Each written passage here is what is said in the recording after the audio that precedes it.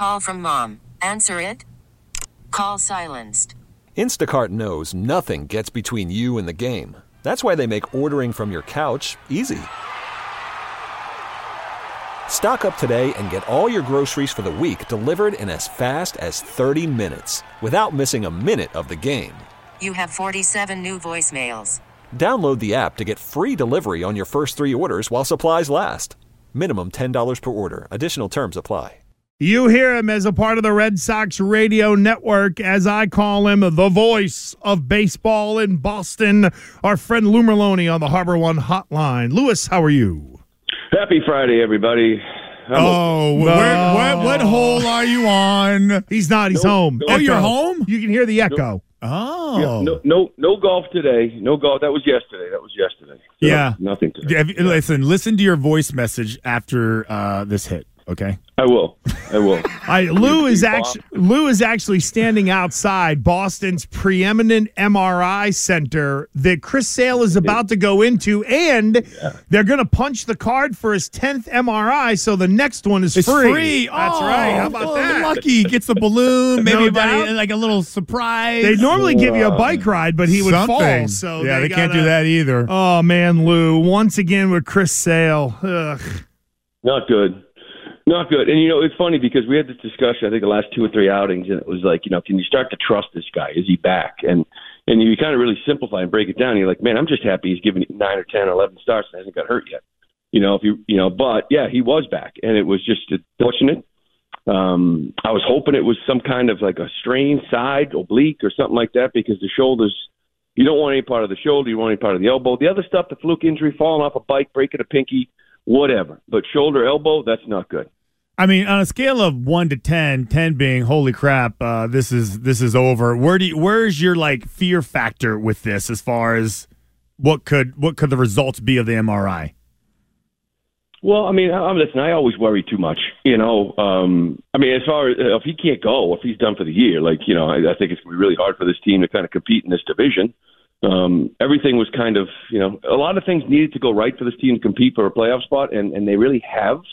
Maybe except for the last week to 10 days, but him going down is not good. Then you look at a guy like Paxton, and who's back in that rotation? Is it Pivetta? Do they want to keep Crawford in the bullpen? So, yeah, my concern level is probably about an 8 right about now, or 9. So what do they do then, Lou? What I mean, because they threw Pivetta got basically, I guess, he got demoted to the bullpen. He's a starting pitcher, and he wasn't really happy about it. At least I don't think so. And do they bring him back in? So what's your rotation now? I actually always felt like Cutter Crawford was should be a starter. He's got starter stuff, but I just sort of like that dynamic of him and Winkowski out there in that pen with those other guys. So I think I'd put Pivetta in the rotation.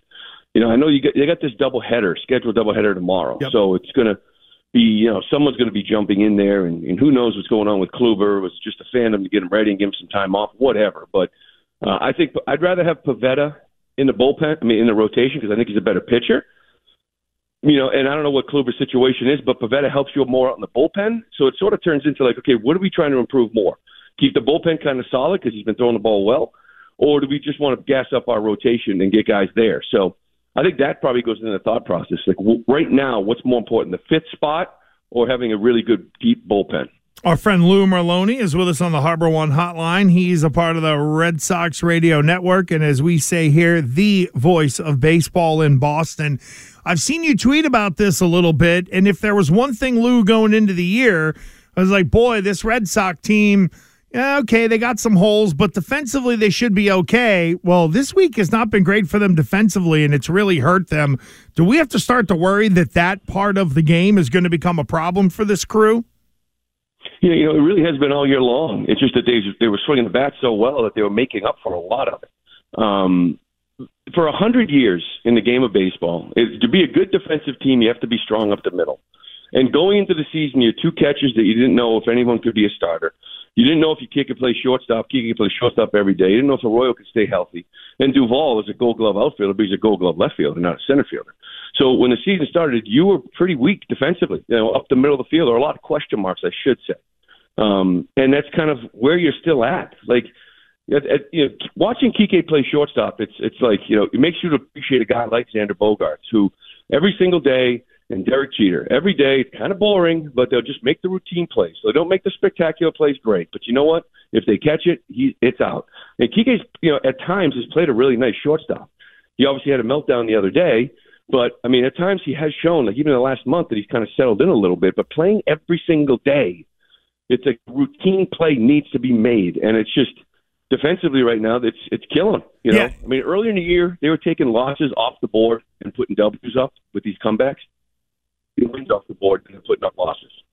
So, even with Kike, even the other day when we spoke to Core, the last time I looked, the other day, he was leading the majors in errors. At the time, he had 11. And so, obviously, mentioned that to Cora, and he seemed to kind of downplay it as maybe, don't look at the errors so much as the runs saved. Is that an accurate, hey, don't worry, the sky isn't falling kind of coach speak, or is that just the truth? I think it's kind of a way to justify what you're seeing, in their terms. You know what I mean? Because you can sit there and say, the question is, do you want a shortstop that's got great range but can't make the routine play? So great, he takes hits away left and right, once in a while here. But for the most part, most ground balls are routine, out the routine play. Okay, I'd love to have both. But he's sort of listen, he's struggling with some routine plays, but he's saving runs defensively, maybe with some range or taking hits away. And that's great. But it's got to be kind of a little bit of both, right? So they're focusing on the positive. He's taking some runs away. But the errors, it's hard to ignore because they're there.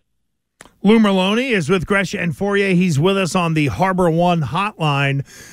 We did ask Cora about Memorial Day. And Lou, I had always heard, being in this business, that when you get to Memorial Day, you kind of take stock of what you have. Is that a benchmark that you go by? And if so, is this team about right what you thought they would be at Memorial Day, right around a couple games over 500?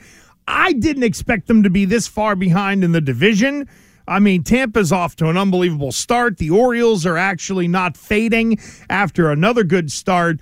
But a couple games over 500, I guess this is really where they're supposed to be around this time of year, right? Yeah. Yeah, and the saying pretty much it's a 6-month season. So the first 2 months you evaluate what you have. The next 2 months maybe you see what you have internally and you evaluate what you might need externally in the trade market. And then the last 2 months it's a sprint. You've gone through the trade deadline. This is our team. Go get them.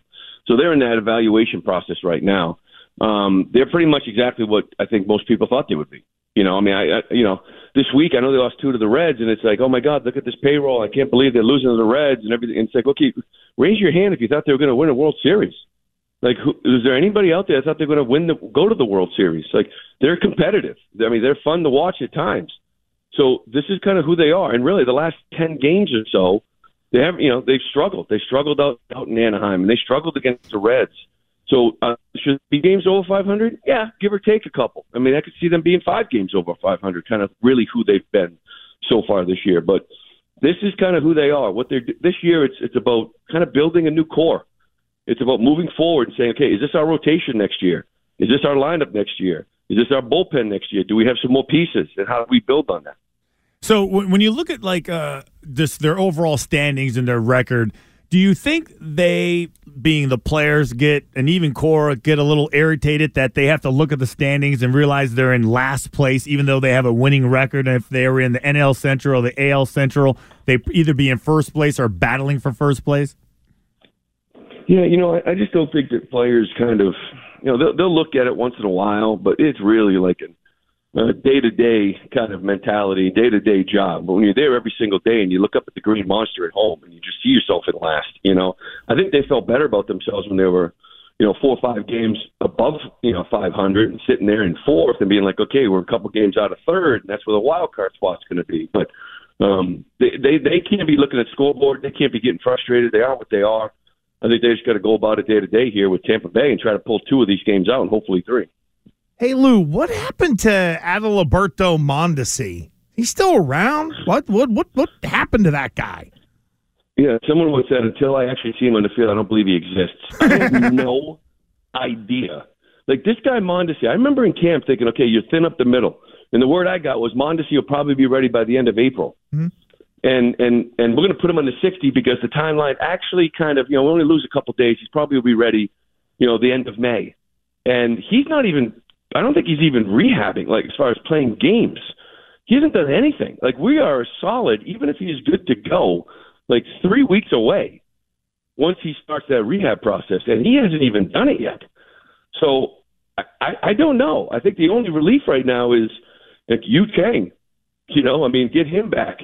Put him at shortstop, move Kike over to second base, move him around a little bit, maybe in center field, and get him back to that role he's really good at, which is really hard playing every other position. But still, it's like I don't know what he is.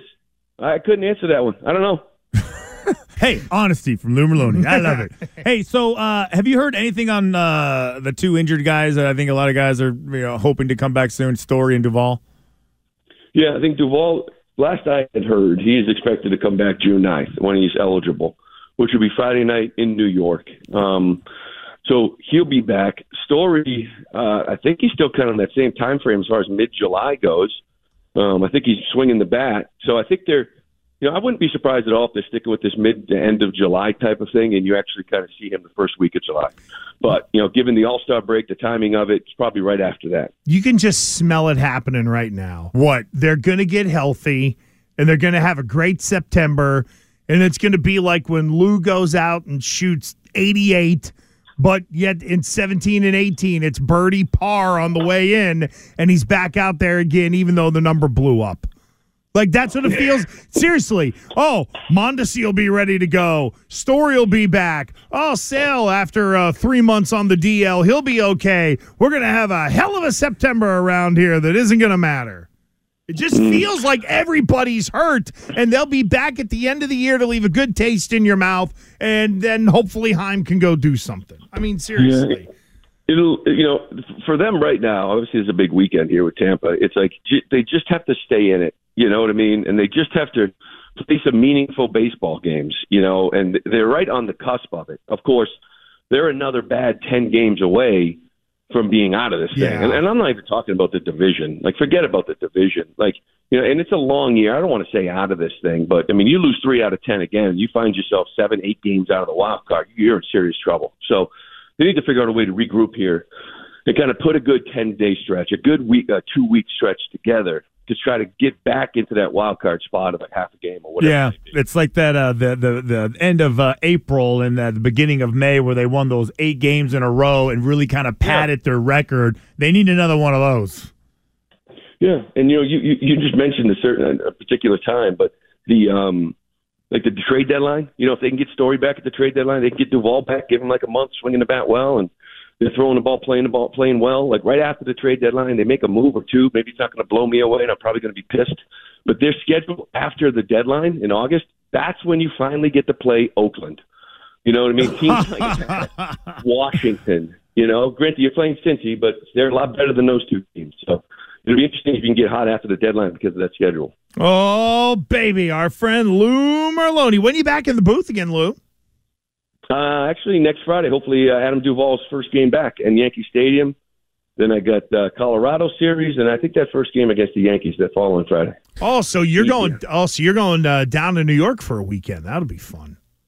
Well, it's kind of weird because it's Nesson, so I do Friday night. Fox is on Saturday, and ESPN Baseball picked up Sunday. So I'm just going to fly in Friday, do the game, wake up, and maybe leave. Huh. Wow. We have the whole weekend. Yeah. Rather fly than take a train? Yeah, have a nice little 4-hour Acela ride, get a little nap in there as well? None of that? Yeah. No, plane's quick. It's up and down. Piece of cake. Wow. Piece of cake. I can handle again. it. Yeah. Oh, yeah. You'll twist your arm. Country Mouse Lou in the city, in the big city. Yeah, I was just going to say, I can take a 1 o'clock. Great. I could have a 6 a.m. tea time and still make the flight and get down there in time. Hey, Lou, thanks, brother. We appreciate you, man. Don't forget to listen to the voicemail we left you, and we'll catch you down the road. That's actually a good point. I could get 9 in before that flight. Yeah, right? Yeah, you can, because it's an hour and 15 minutes. Piece of cake. You just helped me out there, Gresh. I appreciate it. Yeah, baby. And then you can Uber. I'm sure there's a big expense budget for that in Nesson, and go from there. Oh, yeah. All right, pal. We'll see you, man. Thanks, Lou. Bye, guys.